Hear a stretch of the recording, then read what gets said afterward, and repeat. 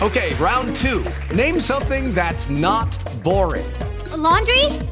Ooh, a book club. Computer solitaire, huh? Ah, oh, sorry, we were looking for Chumba Casino. That's right, ChumbaCasino.com has over 100 casino-style games. Join today and play for free for your chance to redeem some serious prizes. ChumbaCasino.com. No purchase necessary. Void where prohibited by law. 18+. Terms and conditions apply. See website for details. Hey Rush Nation, before we get on to tonight's show, I need to tell you about the very first 5 Yard College giveaway, courtesy of NFL UK Card Breaks. If you want to win an autographed Antoine Winfield Jr. rookie card, and there are only 75 of those in the entire world, and any cards pulled for your preferred NFL team, you need to get involved on Twitter. And here's what you have to do.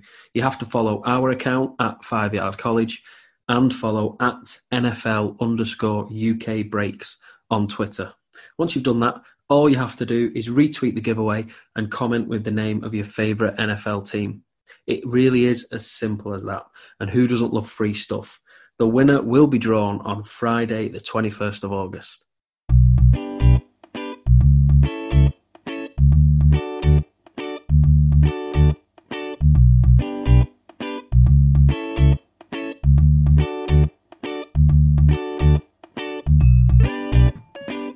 Hey Rush Nation, we're back. Ash, how you feeling, mate? We've missed you. Yeah, I missed it last week. I'm feeling much better now, thank you. It was a bit of a torrid one last week, but I'm glad to be back at it. It sounds like one of those where we, the less we know, the better, by the sounds of it. Oh, 100%, yeah. All right. We'll leave that one there then. We'll leave that one there. So, Ash, last week we brought stocks in and we had just heard news that it was unconfirmed at the time that the Big Ten Conference would not be playing football. We can now confirm that that is the case. It won't just be the Big Ten. Pac-12 Conference will not be playing football this fall. But Big 12, SEC and ACC all still seem intent to play. Ash, we've been waiting for this sort of news to come for weeks now, and things have been building up. Are you surprised? I'm surprised that the Big Ten and Pac-12 have made the decision to cancel outright. I thought that the Power Five may have tried to do a joint decision, but obviously that's not been the case. As it stands, Big 12, SEC, and ACC are still going. That could change in the next couple of days or weeks or whatever, or they could well go ahead, and I hope they do, because I'd like to see some sort of football this year. But yeah, it did take me a little bit aback that they decided to just cancel outright, sort of independently to any of the other conferences. Once I'd seen Big Ten and Pac-12 go, I thought, well, it's only a matter of time before the rest of the dominoes fall. And I said to Stocks last week, if any conference was to play, it was going to be the SEC. Because they seem most intent to play. It feels like at the minute a shame for players in the Big Ten and Pac-12 and what it might mean for them, because we have seen players come out with the hashtag "We want to play." Yeah, so that was the petition that Justin Fields and a couple of others started on Sunday. The hashtag "We want to play." So he's put, "We, the football players of the Big Ten, together with the fans and supporters of college football, request that the Big Ten Conference immediately reinstate the 2020 football season. Allow Big Ten players/teams to make their own choice as to whether they wish to play or opt out this full season. Allow Big Ten players/teams who choose to opt out of playing a full season to do so without penalty or repercussion." And as of this morning, I believe it had over 200,000 signatures in the first 24 hours. So it's unsurprising. We've seen quite a few players, coaches alike, coming out with their disagreement of what's happened. I guess when it comes to cancelling the entire conference, obviously these conferences are doing so with the safety of fans, of coaches, of players in mind. And this petition isn't necessarily criticising anybody's decision to opt out if they choose to do so. and it's made very clear in the petition. I think what the petition is trying to do is just give people the choice, because we talked about it last week. There's going to be lots of seniors who, in their heart of hearts, are not expecting to get a call from the NFL. And for a lot of them, this was going to be their last year playing college football, and it's been taken away from them. Yeah, it is a real shame. Obviously, it remains to be seen how they handle that, the seniors in particular. Will they allow them to stay on next year? Will they... Because obviously a lot of them were still going to be continuing their studies, so technically they would have graduated. Are they really going to then stay?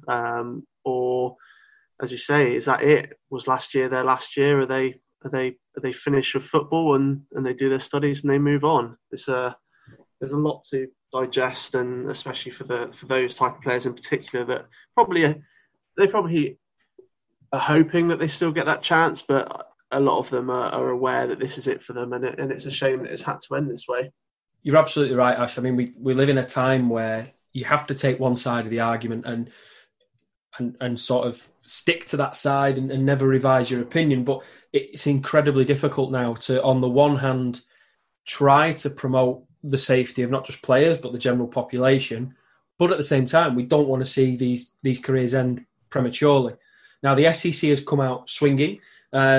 Nick Saban of the Alabama Crimson Tide said that players are a lot safer with us than they are running around at home. And that was a sentiment that was echoed by Ed Orgeron, who said, we've got to give our players the opportunity if it's safe for them. So again, in the SEC, the head coaches in the programs, they're not sort of wanting to play football and, to hell with the safety of players and fans. They're very aware that we need to keep infection rates down. I guess what they're saying is the best place for people to be, or for the athletes to be, is in a contained community on university campuses. Yeah, and to be honest, they're not. In a sense, they're not wrong. I think obviously the difficulty that you have with college that you may not potentially find with the NFL is that the players, the students can just go home, and that's where that they'll potentially run into issues. Whereas obviously the NFL can be a bit more stringent, like we see every year in training camp and pre-season.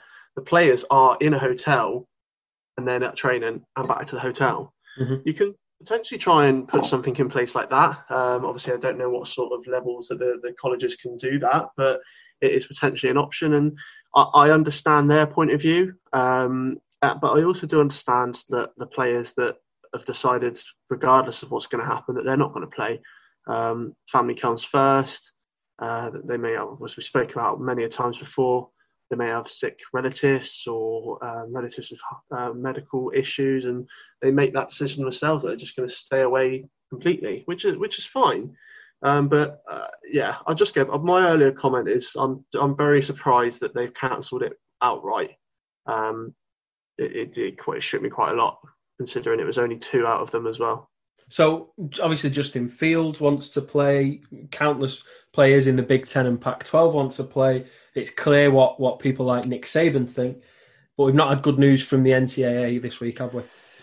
No. So the NCAA Chief Medical Officer, Dr. Brian Heinlein, has stated that without an improvement in nationwide testing, there is no way that football can go ahead in America. And that's not just testing of the players and the colleges. That is nationwide. The whole of America is essentially flawed. We obviously saw the issues that we had over here with testing and just the difficulty surrounding to get that set up and then monitoring it and all of that. They've got that on a scale much, much larger than we do.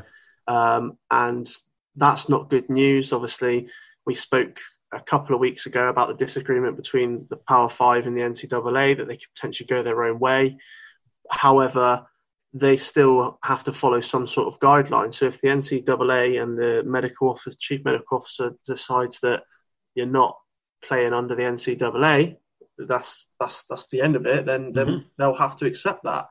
I imagine.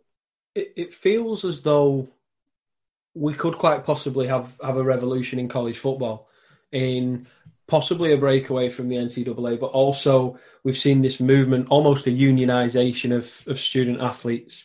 We see issues like economic rights, naming rights for things like merchandise. Listen, I'm not saying there's going to be. We could end up just reverting back to the way things have always been. But in a time like this, the big questions like, should we respect student athletes as athletes, as well as a student, and is the NCAA still fit for purpose? Yeah, and again, we went through this a few weeks ago in quite a bit of detail, but I think it will. I think this is just the catalyst for that to happen. It won't be straight away. There's more pressing concerns for them to worry about.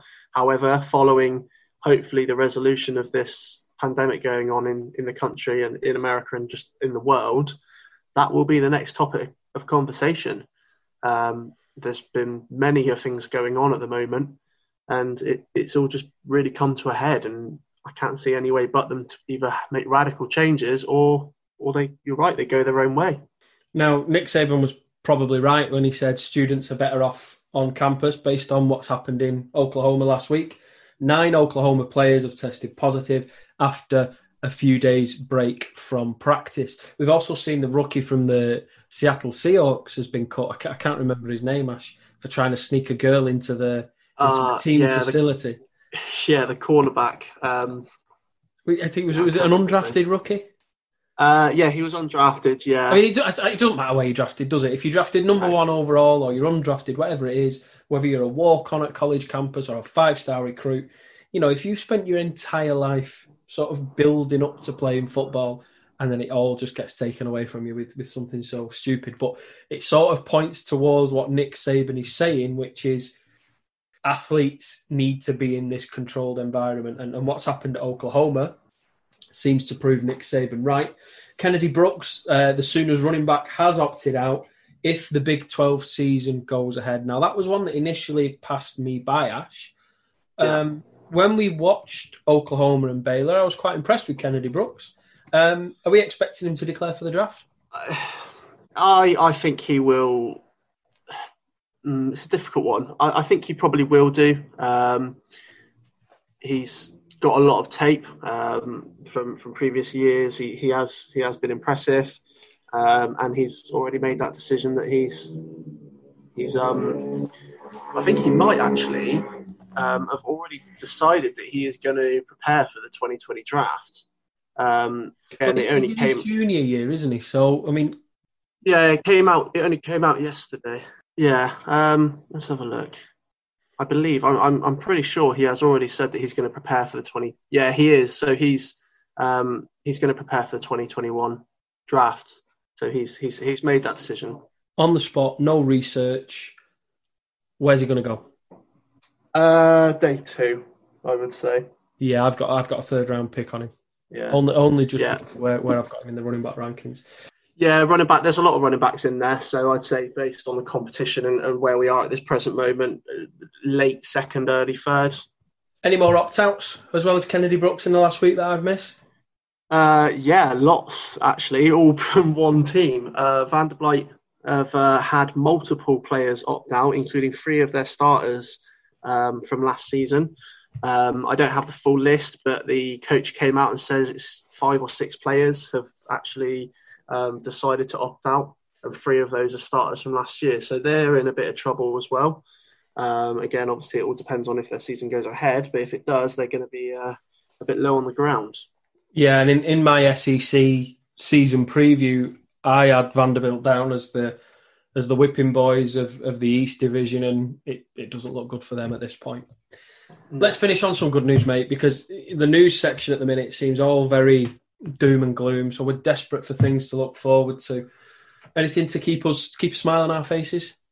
Well, this one did put a smile on my face. It's not necessarily good news. I mean, it is for the guys who like the rankings and the stats and all that sort of thing, but the CFB have actually come out and said that they'll still be releasing the CFB rankings on August the 24th. Even with the cancellations, they'll be including all Division 1 teams. I found that a bit funny. They're going to rank Ohio State, who at the minute aren't going to play a game of football. Correct. Okay. Yep. So I found that quite funny. But on the flip side, it's probably been ready for the last couple of months. So as we well know with stuff like that, they probably had it just sat there waiting to be released on the set day that they usually go for. So they decided they're not making any changes, and probably for the right. I mean, that we could turn around again, and the Big Ten and Pac-12 could decide, actually, no, you know what, we will. It's looking a little better. Why not? We'll go back to it. But yeah, and I guess, I mean, we're both assuming that spring football won't happen, but I guess in theory, these ranked teams will be playing in the new year as it stands at the minute. Yes. And finally, if we're looking ahead to the number one prospect in high school football coming into the college game, quarterback Quinn Ewers has committed to the Texas Longhorns ahead of Ohio State and other schools that were recruiting him. Are you surprised to see a Texas boy signing with the Longhorns? It's quite nice to see. He's decided to stay at home, and the Longhorns are by no means a poor program at all. They have got a real coup here if he pans out how people expect him to. I've seen reports all over the place that he's the best quarterback prospect since Trevor Lawrence, and obviously we've seen what he's managed to do. So that's the new benchmark now, isn't it? It used to be the best prospect since Andrew Luck. Now it's since Trevor Lawrence. It feels like it's too soon to be saying that. It does, yeah. I mean, obviously, we've still got to see Trevor Lawrence in the NFL, but based on what he's done in college, he's going to get a lot of young guys being compared to him. But I think it's probably a good move for him. He can probably guaranteed, barring any massive setbacks, he's going to walk into that as the starter. And it's quite interesting because it's only been recently, in fact last year, that he really burst onto the scene at his high school. So yeah, they've got a real coup there. Very well done. It's unfortunate that Ohio can get their hands on him.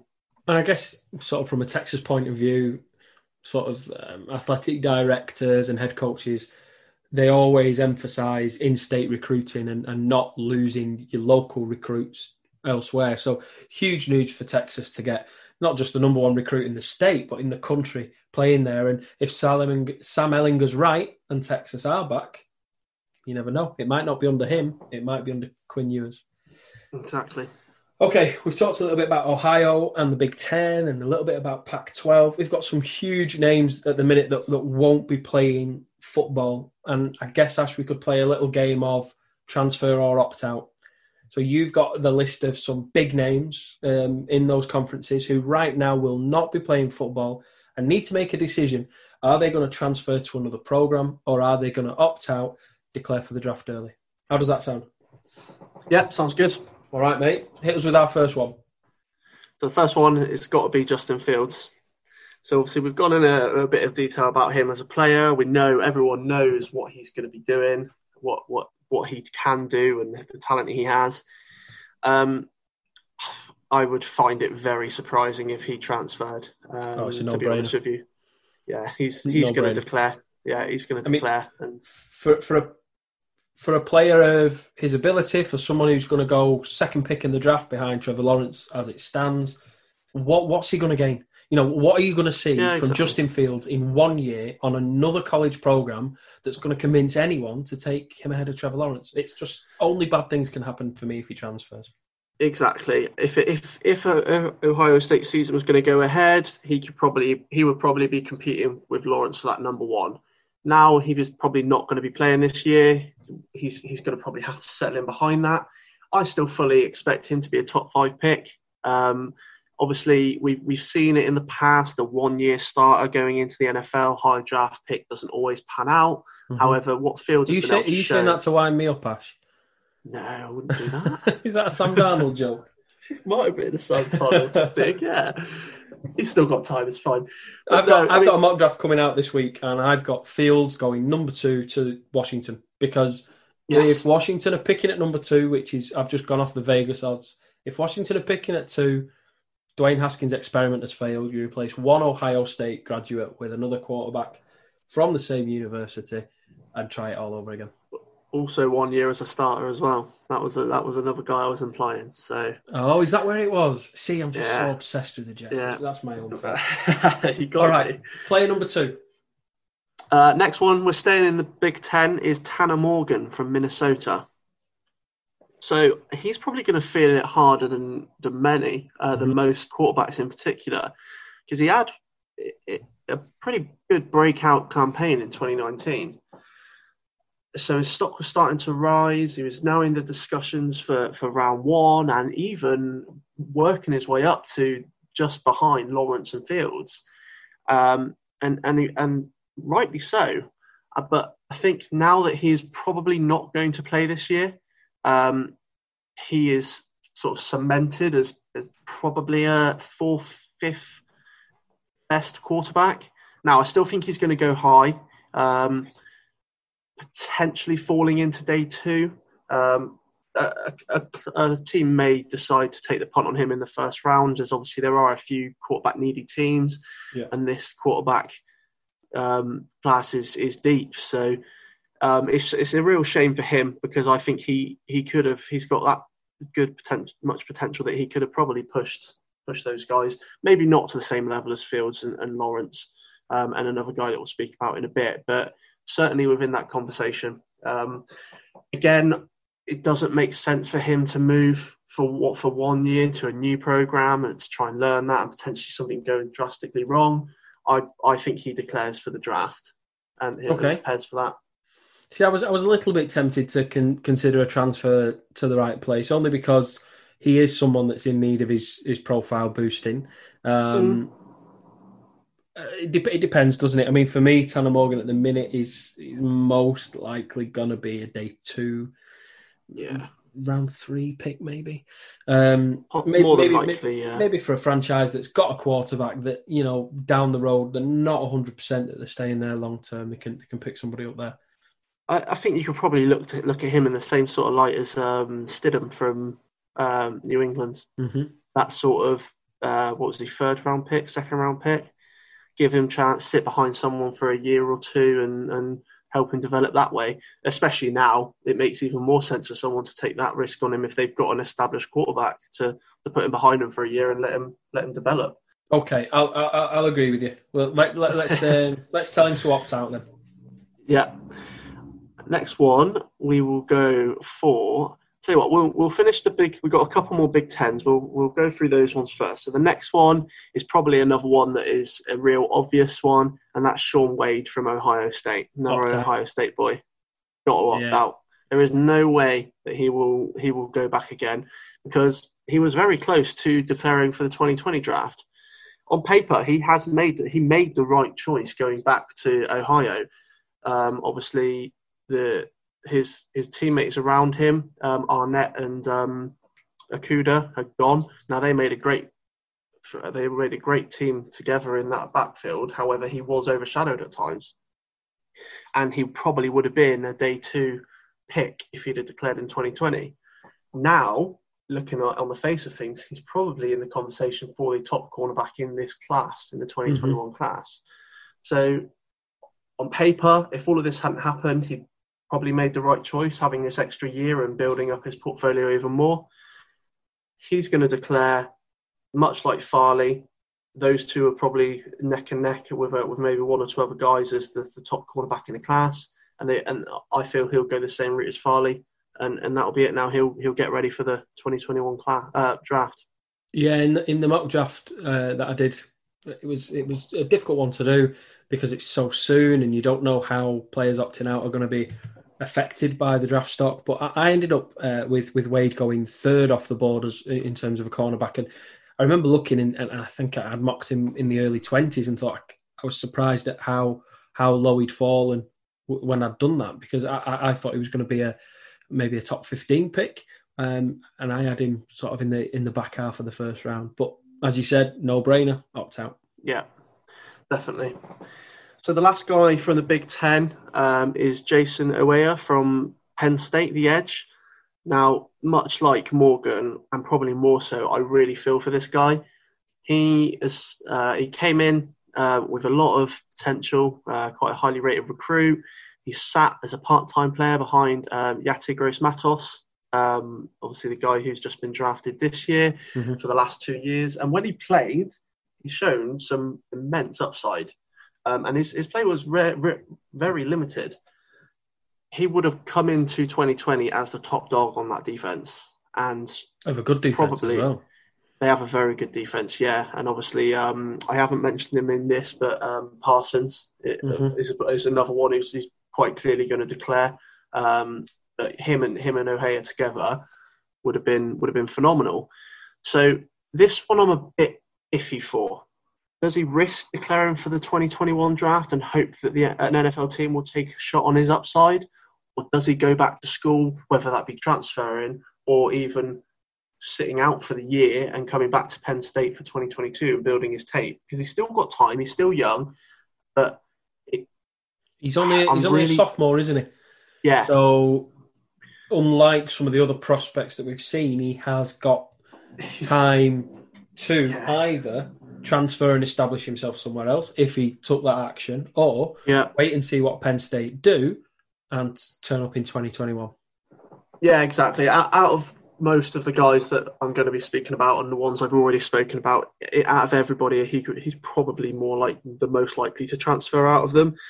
But he's got a very big decision to make because, yes, he's got some good tape.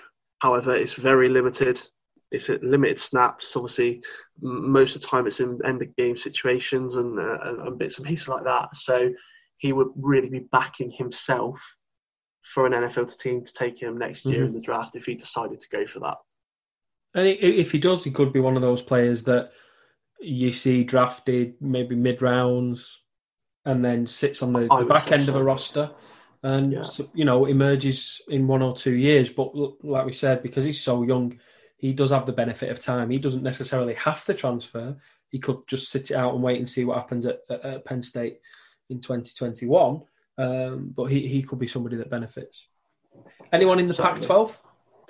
Yeah, there's a few guys in the Pac-12. So the first one I've picked out is a quarterback. It's Dorian Thompson-Robinson from UCLA.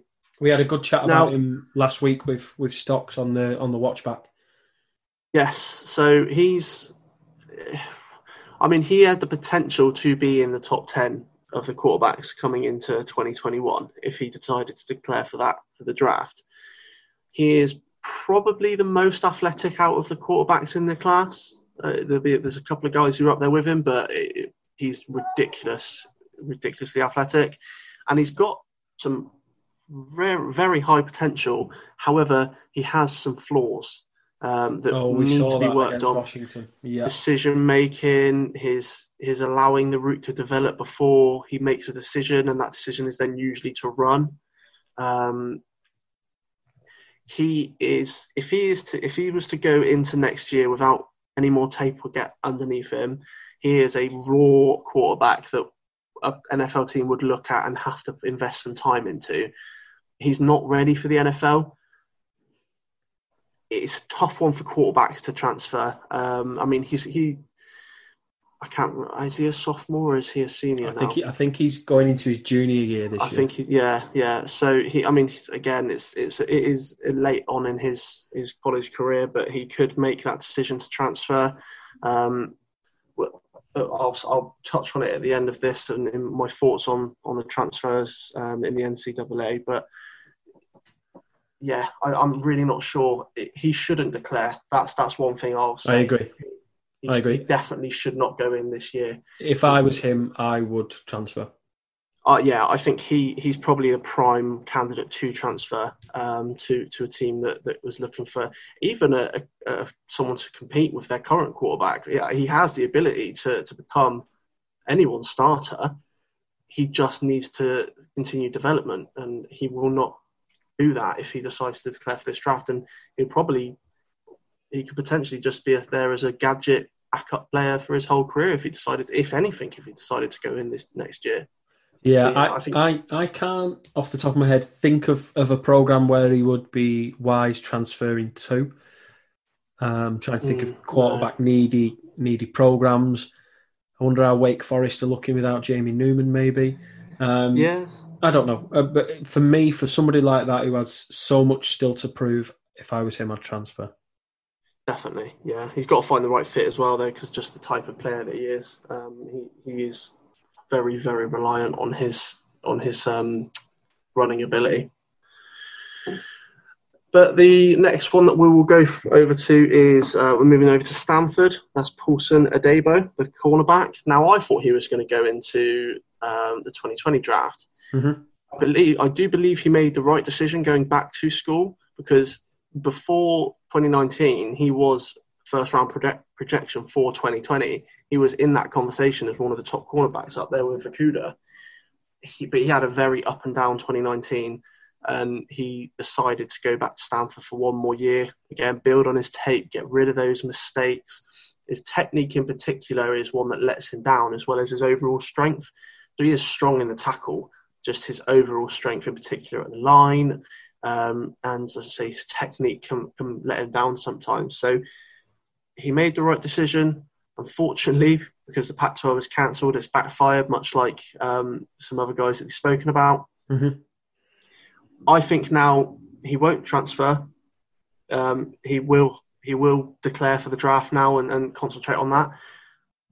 But I feel it's now too late for him to get any higher than a day 2, unless someone has really liked what they've seen from him in the past.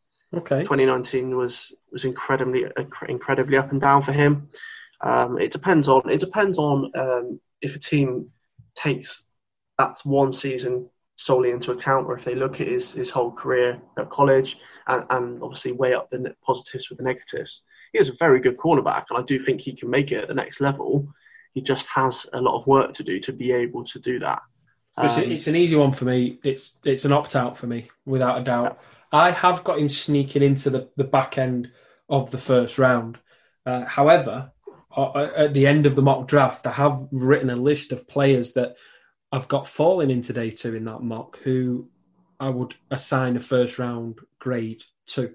So it may be that somebody like Adebo falls out as a result of that. Doing a mock draft at this time of year is tough without seeing any football whatsoever for the current season. It's so tough.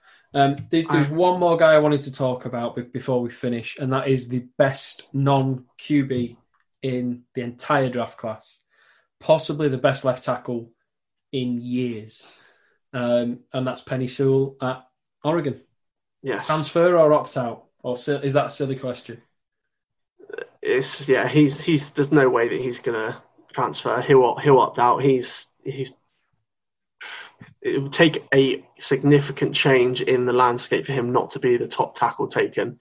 To be honest, he could probably be pushing Lawrence for the number 1 pick. I would be surprised, depending on who is sat there at number 2, if he is still on the board when it gets to the 3rd overall pick. He is a beast, an incredible tackle. I think somebody's going to end up at the 3rd or 4th pick in the draft and end up with the best player in the draft there. 100%. For me, Jacksonville are going to get Trevor Lawrence at 1. I think number 2 is Justin Fields. Whoever is there, they're either going to trade up or they're going to sit there and get him at number 2. And then whoever's got 3rd pick in that draft for me, whoever you are, whoever your left tackle is, they're taking Penei Sewell. Yeah, he is. He's the best player in that draft class overall. Now, currently, as I said, based on Vegas odds, that is the Cincinnati Bengals. So, pairing up, a quarterback in Joe Burrow and then a year later finding him a left tackle. Like I said, I don't care who's on your offensive line, who your current left tackle is, you're drafting this guy. No, they took a tackle early the year before, didn't they? He was out for. Was it this year? No, yeah, sorry, the last year. Jonah Williams. Yes, that's it, and they lost him for the year, so they can easily. That would be a good pairing to have those two as the tackles. Yeah, shift him out to the right, and you sorted for the next 10 years, hopefully. Yeah, definitely. Yeah, hopefully. Yeah, no, that's a good shout. Good shout. So we've got one more guy to cover in the Pac-12. I'm staying on the defensive side of things. We're moving over to Washington. Now, you'll have to bear with me because I'm not the best with names, but Levi Onwuzurike. I hope that's how you say it. That sounds all right to me. Yeah, we'll take it. Defensive line from Washington. So This one is an interesting one. I probably would lean towards him transferring because he has shown probably top 15 talent. He's an incredibly raw prospect. He needs that extra year to continue to develop his game and become more consistent, because at times he has shown lights out ability, but at other times he has gone missing and leaving the fans and coaches wanting more. The sort of thing that you expect from one of those raw talents, basically. It's really going to be a kicker that he can't play this year. I think just based purely on... He's in his senior year as well. Yeah, so he makes that decision. Does he sit and opt out and take that risk? And I think if he does, he could be taken on raw talent alone and still probably be taken day two. Now, I think it will probably be a brave team to do that, because his technique, it does need some work. Or does he transfer, get a bit more under his tape and try and establish himself as one of the top D linesmen, interior linemen as well? Difficult one. I think because he's a senior, I think any of these guys going into their senior year, it's going to be it's probably unlikely that they're going to want to transfer, as you said earlier. Yeah, it adds another layer of difficulty to the whole situation for them, doesn't it?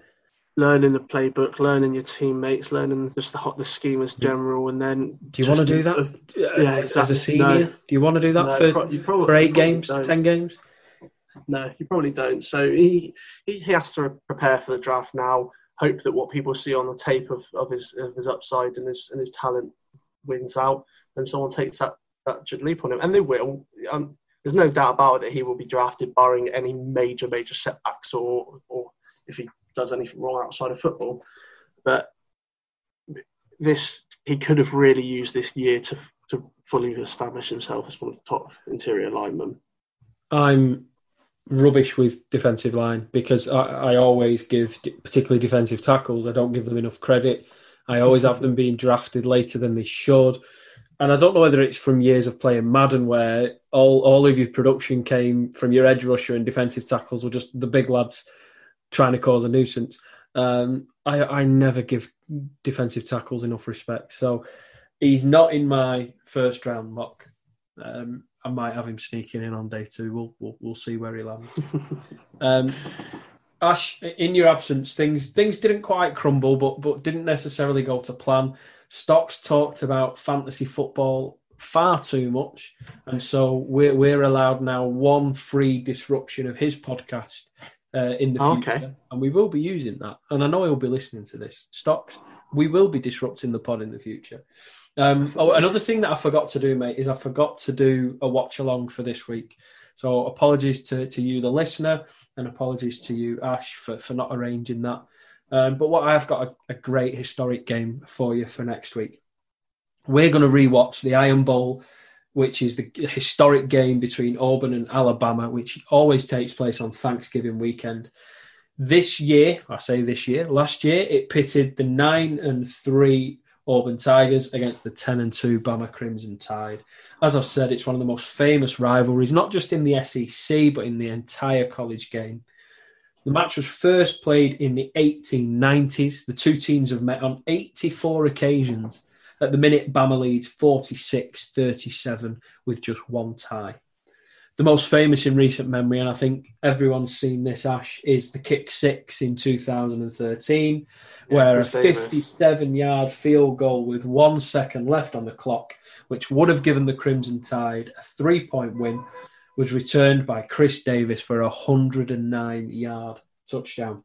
Possibly the most memorable college game in recent years, possibly in the entirety of the SEC's history.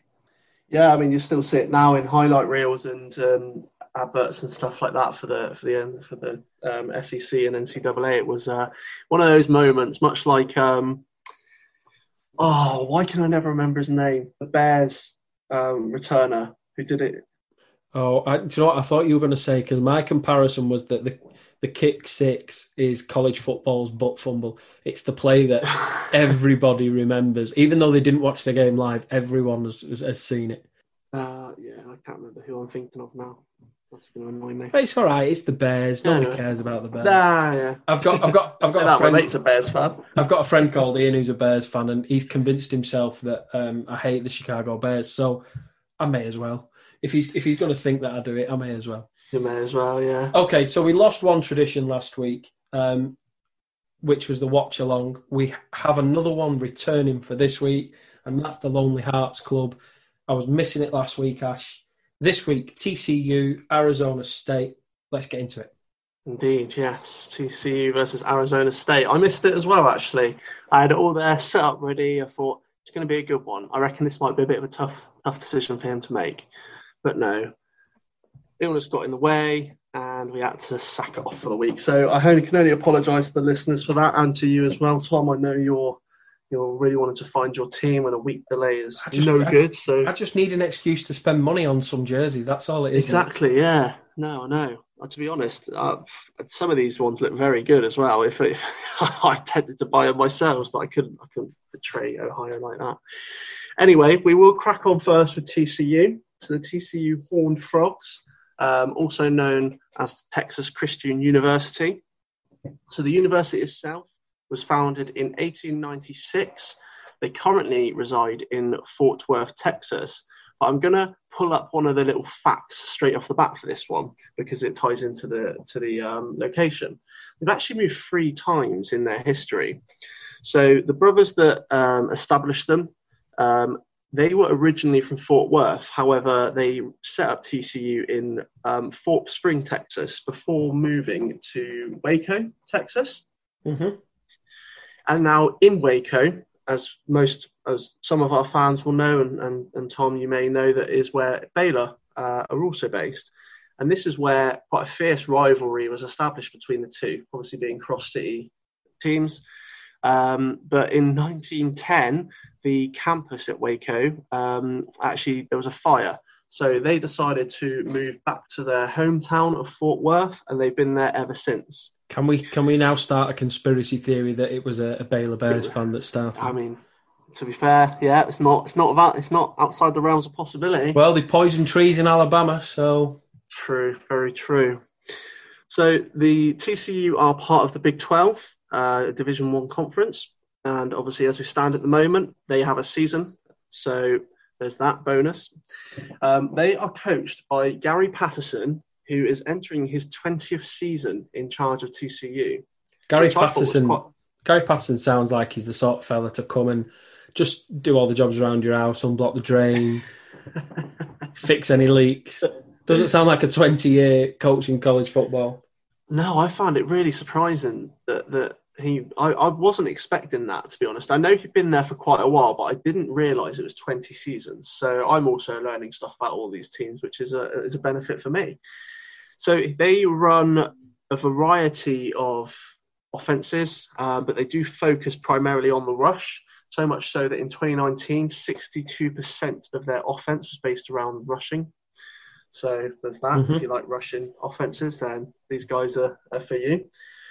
Team colours, and I'm sure you've looked at the merch already. Oh, but you know it. They wear purple and white. I don't know how I feel about purple, so I'll leave that for you to decide. But we'll discuss the merch once we've gone over Arizona as well. Yeah. In terms of titles, so they've won 2 national titles in 1935 and 1938. They did win a Rose Bowl in 2010. Okay, well that's a bit more recent. They've had some recent success. In terms of conference championships, they've won 18 conference championships in 6 different conferences. So they've got around 18. Yeah. They should be called the Texas Globetrotters. Yeah, right. Their most recent one was in 2014, so obviously not that long ago, and that was their first of the Big 12. Now, we discussed one of their rivalries, which was obviously Baylor. That's probably their fiercest and most long-standing. But they do also have rivalries against the Texas Longhorns, Texas Tech, and also SMU. So a few in-conference rivalries, but none more so than Baylor. So we discussed it on the last one, so I'm going to keep it as a recurring theme. Heisman Trophy winners, how many do you reckon they've had? Less than one. One. Oh. They've had one. If you'd have set the over/under at 0.5, I'd have taken the under there. So they've had one. His name was Davy O'Brien in 1938. Go on, Davy. Yeah, so they have had one, which again I wasn't expecting. Actually, that's a lie. I was expecting one, but it wasn't him who I was expecting.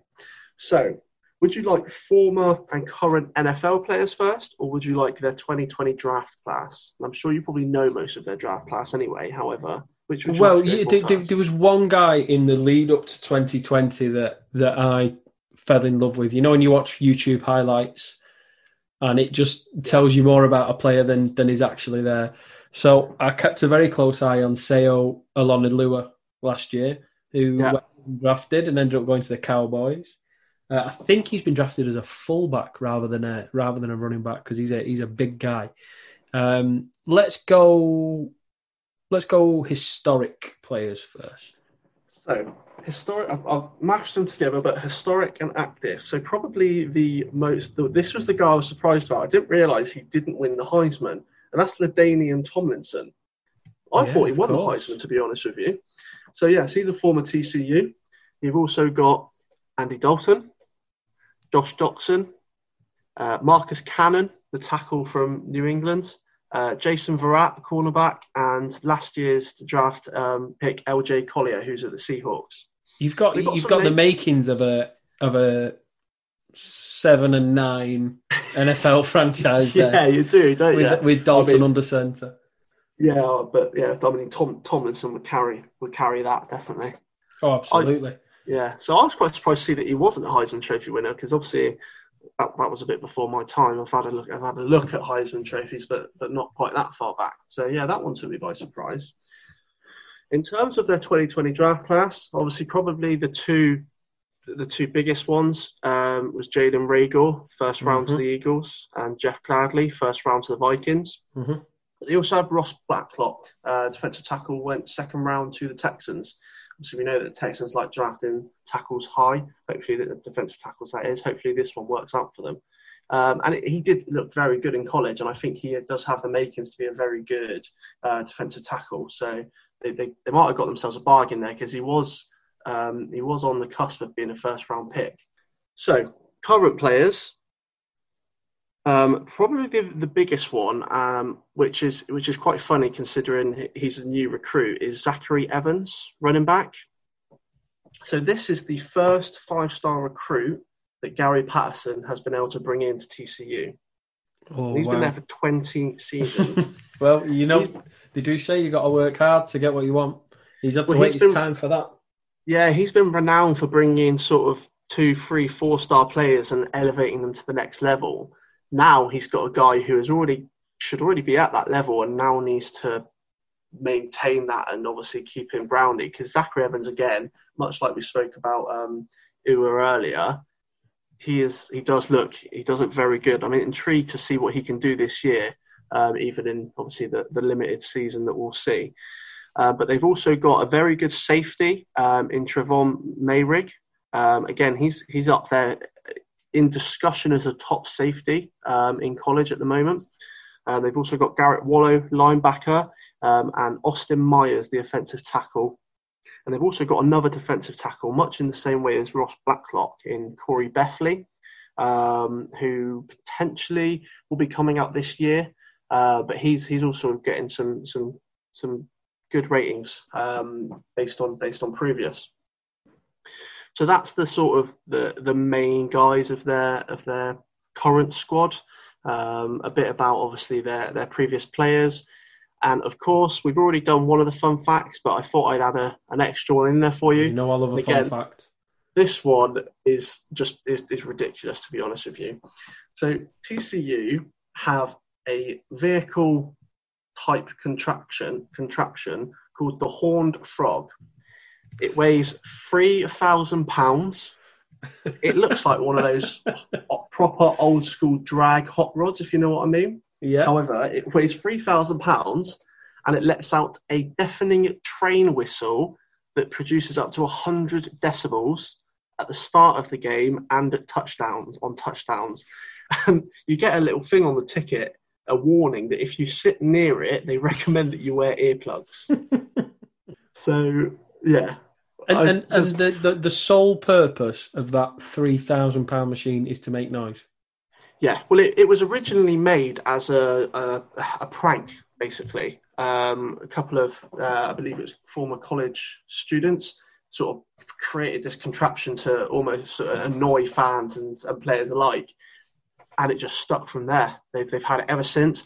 Google it. It's ridiculous when you get a chance to. You just look at it and you go, what on earth is that? I would hate to be sat near it. You know, I love little trinkets of information like that. That's brilliant. I found that really fascinating. It was brilliant. But yeah, so that's my roundup of TCU. So, any questions on them before we move on to Arizona, or do you want me to jump straight into Arizona and then we'll? No, let's go straight to Arizona and then we'll make a decision. Sounds good. Right. So we've got the Arizona State Sun Devils. They are, of course, out of Arizona State, the university that was founded in 1885, and they're based in Tempe, Arizona. Another Pac-12 team, a Pac-12 team. We spoke about Pac-12 earlier. So unfortunately, at the moment, their season is cancelled, but they're based in the South Division of the Pac-12. They're currently coached by Herm Edwards, who's in his third season with them and runs a spread offense. Their team colours, I do like them, are maroon and gold. I always like anything that's got... But the pattern as well on the pattern. sleeve. Yeah, that's it. Yeah. Yeah. I anything that's got gold in it, I'm a big fan of, to be honest with you. They have 2 national titles also. However, theirs are from 1970 and 1975. So again, it's been a while, but not quite as long as TCU. But they don't have anything recent in terms of Rose Bowls and stuff like that. They have 17 conference titles, only in the 3 conferences this time, not like the 6 from TCU. And their last win in their last conference title was in 2007 when it was the Pac-10. So it has been a few years since they've won the conference. Their rivalries, they've only got one major rivalry, and that is Arizona, as you can probably imagine. Mm-hmm. So Arizona State, how many Heisman Trophy winners do you think they have? TCU had 1. See, now I'm... I initially thought neither team would have a single Heisman Trophy winner. I'm double thinking it now, but I'm going to stick with my original thought, which is 0.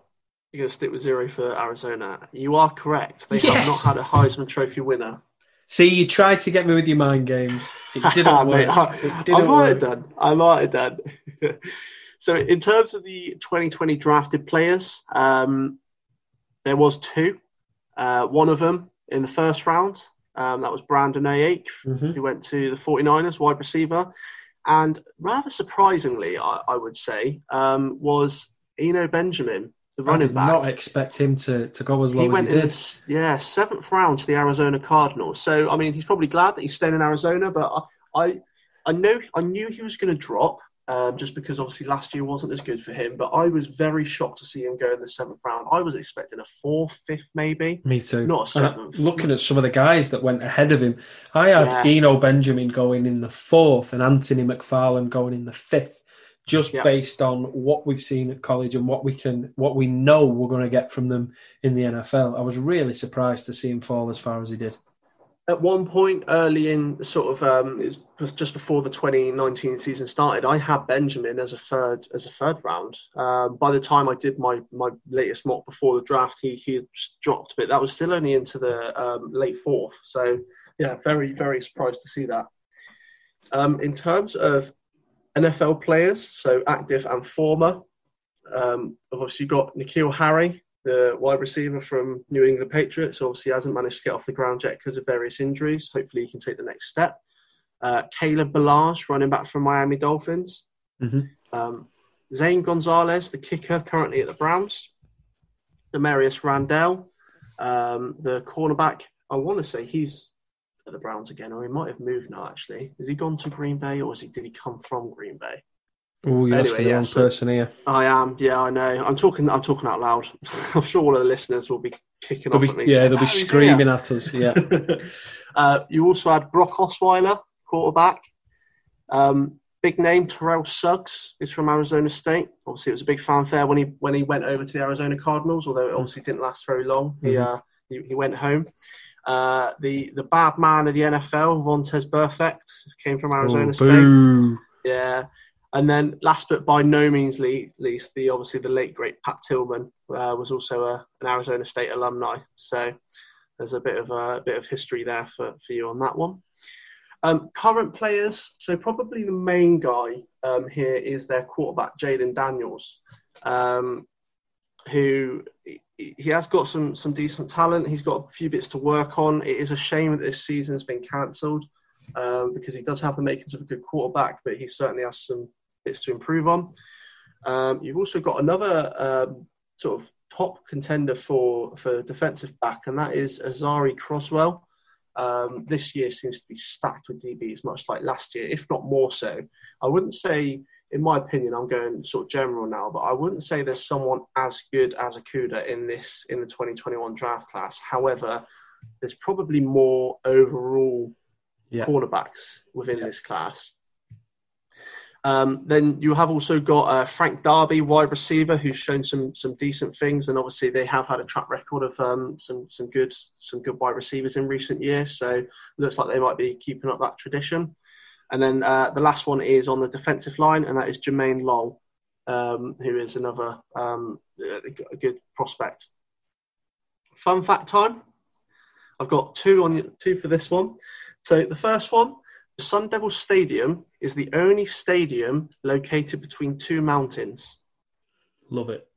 Yeah, I found that that one was a bit like. I imagined Arizona to just be one flat desert of land. You do. With Cliff Kingsbury's house taking up half of it. Yeah, but apparently it's got mountains. Who knew? It's got mountains, and it's the only stadium in the college game that's between two mountains. So, God help if a wind comes through. I know, right? I actually just realised I've got 3 fun facts for the Sun Devils, so I'm not trying to sway you or anything, but I couldn't leave any of them out. So the next one is: do you want food or mascot? Oh, food, always food. Food. All right, cool. Always food. So the Sun Devils Stadium, we're back at the stadium in between the mountains again, has banned tortillas. Okay. And the reason that they have banned, they've been using them as weapons or something. The ban originated after students started a tradition of throwing them onto the field in support of offensive tackle Juan Roker in 1996. The tradition continued for 13 years before ASU officials made the ban. So for 13 years, the fans are just chucking tortillas onto the field. Can you imagine 2 freshmen in 2008 going, "Why do we do this again?" Yeah, what is happening? What's going on? So the last one is about their mascot, Sparky the Sun Devil. So before they decided on Sparky in 1951, they'd actually gone through 3 other mascots, a dog and 2 other ones that I can't remember. They weren't that relevant. However, the way they made the decision on Sparky was actually Walt Disney in 1951 made the concept. And they decided that they liked it. They brought it to life, and he's been the mascot ever since. Wow. Sparky the Sun Devil. Walt Disney, of all people. Walt Disney made the Sun Devil. That's a claim to mascot. fame. I know. So yeah, there we go. That is the two teams for this week. Okay. What are your thoughts? Well, it's a lot closer than LSU Texas was, because obviously I'd made my mind up there. When it comes to the nicknames, it's a dead heat. It's a draw. I mean, only in American sports can you get the Horned Frogs versus the Sun Devils on a Saturday afternoon. So 2 great nicknames. I agree with you in terms of the jersey design. To be honest, the purple and white for TCU, I much prefer to the purple and black. I'm not feeling those 2 darker colours side by side. Yeah, don't really work on that for me. Whereas the Arizona State, the sort of the almost Aztec sort of vibe on the collar and on the sleeves, really like that. So it's a tick in the win column when it comes to jerseys for Arizona State. In terms of the conference that they play in, I probably would prefer to watch a Big 12 team. And also with TCU being sort of the underdog in the state of Texas, it sort of satisfies my inner underdog. Obviously, TCU have had a Heisman winner, but it was during the New Deal, so it doesn't really count for me. TCU has slight edge in terms of current players in the NFL. That's only because I really don't like Vontaze Burfict. It's tough. I would love to have an all Texas showdown in the next round, but I'm going to take my Arizona State Sun Devils into the last 16. Yeah. Good. Yeah, I mean, to be fair, when I was doing the research, looking at the sort of the former players, a bit about the teams, I prefer the kit as well. That I was leaning towards them, and the fact that they banned tortillas in the stadium, I found that was it brilliant. For me. That was the clincher. To be honest with you, the fun facts have been my favourite bit so far. I think I haven't found a bad one yet. I did struggle a little bit to begin with TCU. It wasn't as clear their traditions and stuff like that. And then I seen that thing about the Billy Vehicle, and I was like, "Yeah, got to be that." I mean, when a college that tries to police the crisps that you can and can't take into that's my sort of college. No, it's not the crisps. It's the proper like tortillas. You know the wraps. Big, yeah. I thought you meant tortilla chips. No, that's even more bizarre. Because I mean, I can imagine people sat eating, like tortilla chips with some salsa or something, but I didn't think it was going to be wraps. Yeah, do you know what? Wraps. No more questions, Your Honour. Let's just put them through. No more questions. Go for it. There we go. The Sun Devils are the winners. We asked for some listeners' questions over on Twitter today. We're going to try and get through these quite quickly, but also give every single one an equal amount of coverage. I'll cover the first one, Ash, which is from our mate Pitsy over at 5 Yard Rush. What we're going to do next week? Oh, yeah. Yeah, come on. Oh, go on then. Got to tell you what we're going to do next week. Go on. So I thought we're going to go for another big gun next week. We're going to do the Georgia Bulldogs versus the Iowa Hawkeyes. Oh, so now brace yourself for that one. Do you know what? I've ruined the segue from one segment to the other because we have got an Iowa Hawkeyes fan from Hawkeyes UK who'd sent us a question before. That would have been the perfect segue. Oh, that was one of the reasons why I picked it. Sorry, Ash. I come to ruin it again. So we've got the Bulldogs and also one of our listeners or someone who's contributed on Twitter as well, Jonathan. He's a big Georgia Bulldogs fan, so we've got some listeners that support both teams there. First question comes from Pitsy, our mate at 5 Yard Rush. I'll do this one, Ash, because it's a nice, easy one for me. If it came down to picking between two teams, would the merch win or the hype/entrance of the team win you over? Now, I, like anyone, love a good hype song to watch before you're coming into the game. If I was a sort of a fan that was going to go and watch the games, then it might have more of an impact. But because I'm sat there watching it on the telly, and hype songs can often get interrupted by ad breaks. Plus, Ash, you know how I feel about the merch. It is all about the merchandise. You've got to look good. You've got to look 100%. good in the gym. I agree with you. So, Pitsy, definitely the merch for me.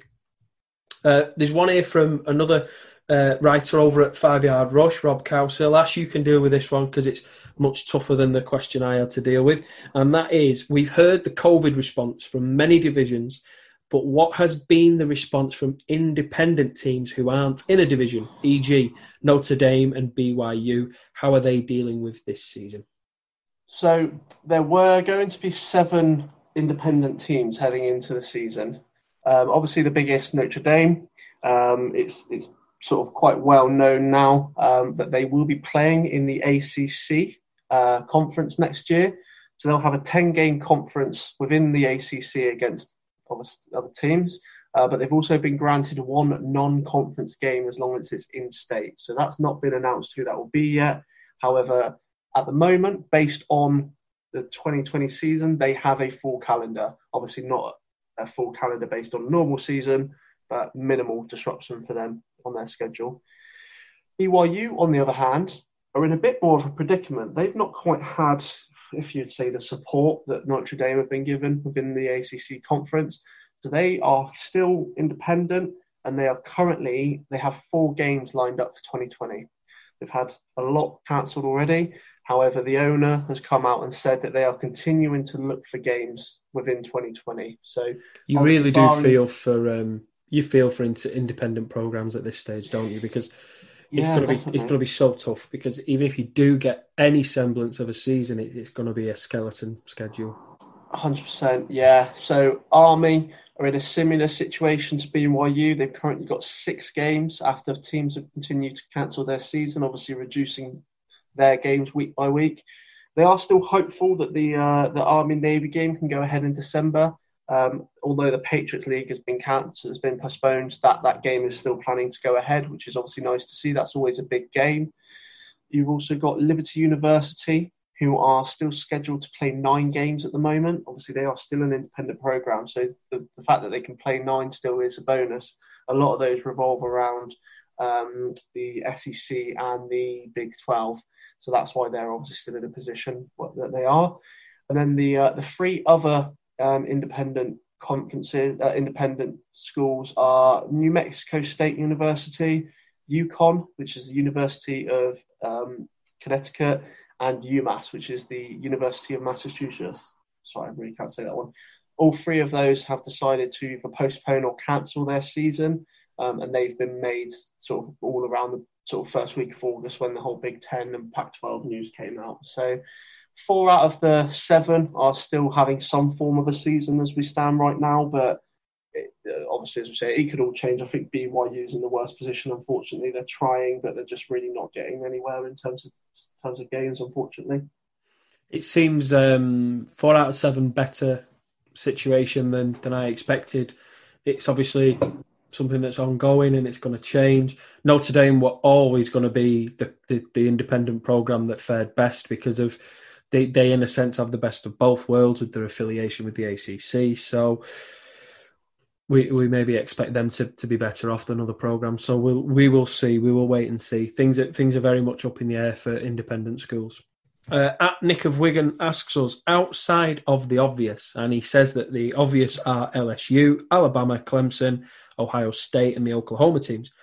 Which team do you see making the next step and potentially regaining former glory or winning a ship within the next 5 years or so? I'm surprised that Nick wants to talk about former glory, considering what's happening with Wigan. But we'll answer this one anyway. We'll leave the Wigan jokes to this Bolton Wanderers fan over here. If that's go on. Yeah, I'll leave that with you. No, I'm far too down south to get involved in that. In all seriousness, what's happened at any football club and something like that is terrible. Slightly funny when it's Wigan who laughed at Bolton when it was happening to us. But I'm a bigger man. I won't mention it, although I already have. It's a little bit of a Donald Trump tactic there. I say I'm not going to laugh at it whilst laughing at it. Yeah, what's happened at Wigan's been awful. Talking of former glories, Texas, maybe? Yeah, Texas are an outside chance. I think you're looking... I'm going to cheat a little bit just because he didn't mention them, but Georgia, obviously Georgia Bulldogs. I think Florida are probably in with a good shout. And Penn State. Wait, no, they can't be. It can't be Penn State anymore. They're cancelled. He does give you 5 years. You've got 5 years. True, actually, yeah. So yeah, I mean, Penn State have got a lot of good talent. They always have good talent. It just unfortunately they never have it at the right time. I think Ohio and probably even Michigan are going to lock that Big Ten up for the next 5 or so years. I'm hoping it's all Ohio, but I'm not in denial. There's going to be a lot of competition there, but I would say Florida or Georgia. Georgia in particular, they've had a few barren years, unfortunately, when having to sort of live in the shadow of Alabama and Clemson and that sort of thing. They've done some good recruitment. They've got some good coaching. They've got some good established players who've still got a couple of years left. I think they're probably the most likely out of the ones that he hasn't mentioned, at least anyway. When you're talking about those teams running through, obviously Georgia and Florida are in a situation where they're in the SEC and it's sort of famously tough to come out on top. You mentioned Penn State. I'm currently reading 4th and Long, where it goes through how Penn State the players and staff under Bill O'Brien reacted in the aftermath of the Sandusky. I was going to say trial, but it wasn't quite a trial, was it? The Sandusky revelations, I should say. And they're on sort of this long path to former glories as well. Obviously, Sam Ehlinger says Texas are back. I'm not sure how I feel about that. And obviously, with it being a Big 12 team, there's an extra river to cross in that sense in terms of getting to the top of college football. Next one, staying in Texas. Hawkeyes UK asks, how do you see Texas A&M's season panning out? Jimbo is under quite a bit of pressure. He's, of course, talking about Jimbo Fisher in his third year, I believe, at Texas A&M. What do we think? What does the year look like for them? If you'd have asked me 2 or 3 months ago, I would have said they probably would have been on the struggling end of it, purely because they had Clemson and Georgia in the regular season to contend with. However, they've been given a bit of a leeway. Replaced Clemson and Georgia have been replaced with Colorado and Vanderbilt. So their schedule is much less stressful than it was. I think they've got one of the more experienced rosters in the game at the moment. Senior quarterback, top rusher, decent established starting lineman. I mean, and good tackles. They've always had good defense, and this year is no exception. I generally think they will do well this year. With this new schedule, I can easily see them getting 9-1, even a 10-0 record. I think that's where it will end, though. If we get the playoffs and they make it in there, they won't get any further. They're not quite at that level to be able to do that yet. And unfortunately, they're probably quite close to losing a big bulk of their team. So this would probably be the last year for them to have a real shot at it. They're just not at that Alabama, Clemson level, anywhere near it. No. But I think what's been going on in the world has, in one way, probably helped Fisher. Just on the schedule side of things, he'll have that.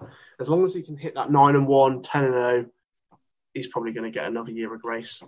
I think the SEC West is the toughest place to be. I know LSU aren't going to be the same animal in 2020 that they were in 2019, but you've also, of course, you've got Bama and Auburn as well. For me, Texas A&M, the fourth best in that division. I do expect them to finish ahead of Arkansas, Mississippi State and Ole Miss, but not much better than that. And also, I don't know how you feel, but I'm not sold on Kellen Mond as a quarterback either. No, I'm not. No. I think they're making do.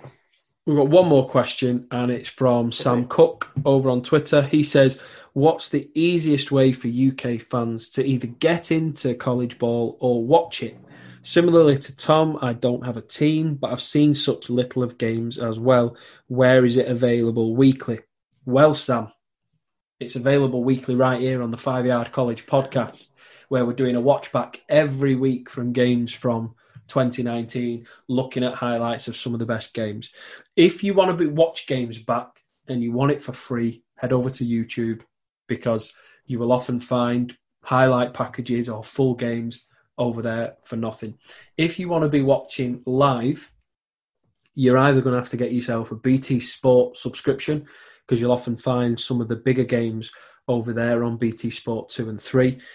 If you commit to a team and you want to watch a team every week, you're going to have to subscribe to ESPN Player online, which can get quite expensive. I think we're looking at sort of between £150 and £200 a year for the subscription, but you are able to get a comprehensive access to college games.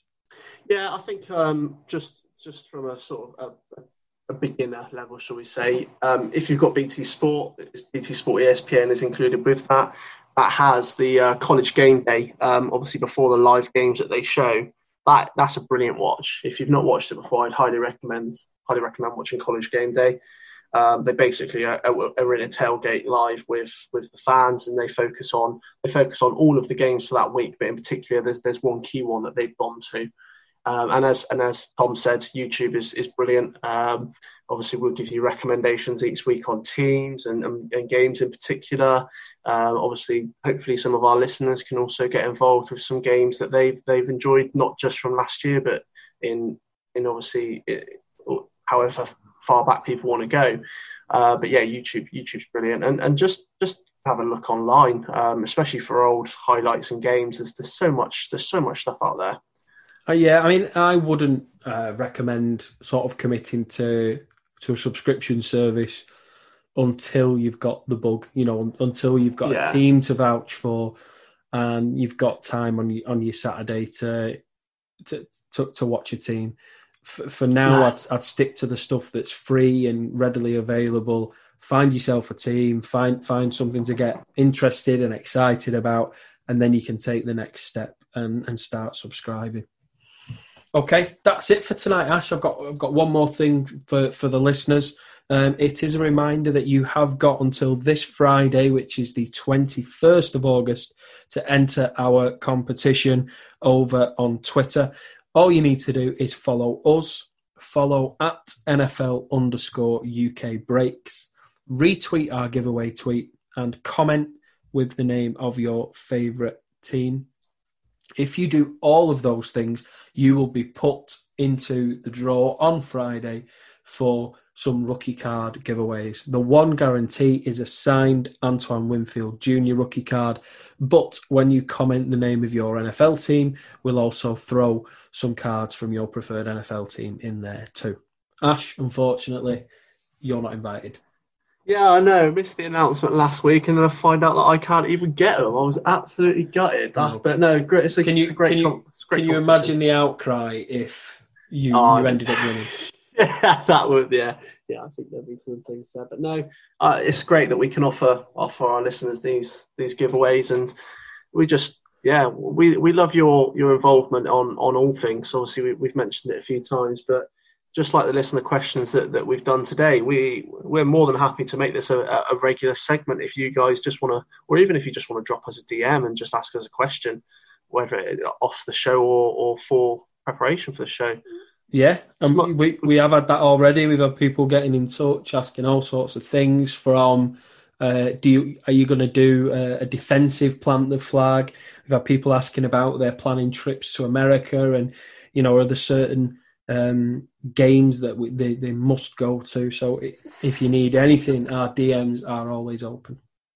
100%. And I'm a former defensive player in the UK, so I have an affiliation to the defensive side of the game. So there you go. You can do that one for me, because as I said before, defense. If you're not an edge rusher, I'm struggling to analyse your talent.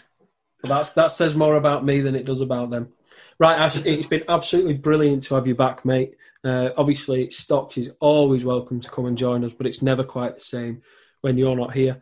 Of course, you, the listeners, thank you for being with us. Thank you for getting involved in the giveaway and the listeners' questions too. We will see you next Wednesday. We have got a matter of 3 weekends until the NFL season. Fall football in the college game is almost upon us. So sit tight. The summer's coming to an end. And when it does, Saturdays are for rushing to.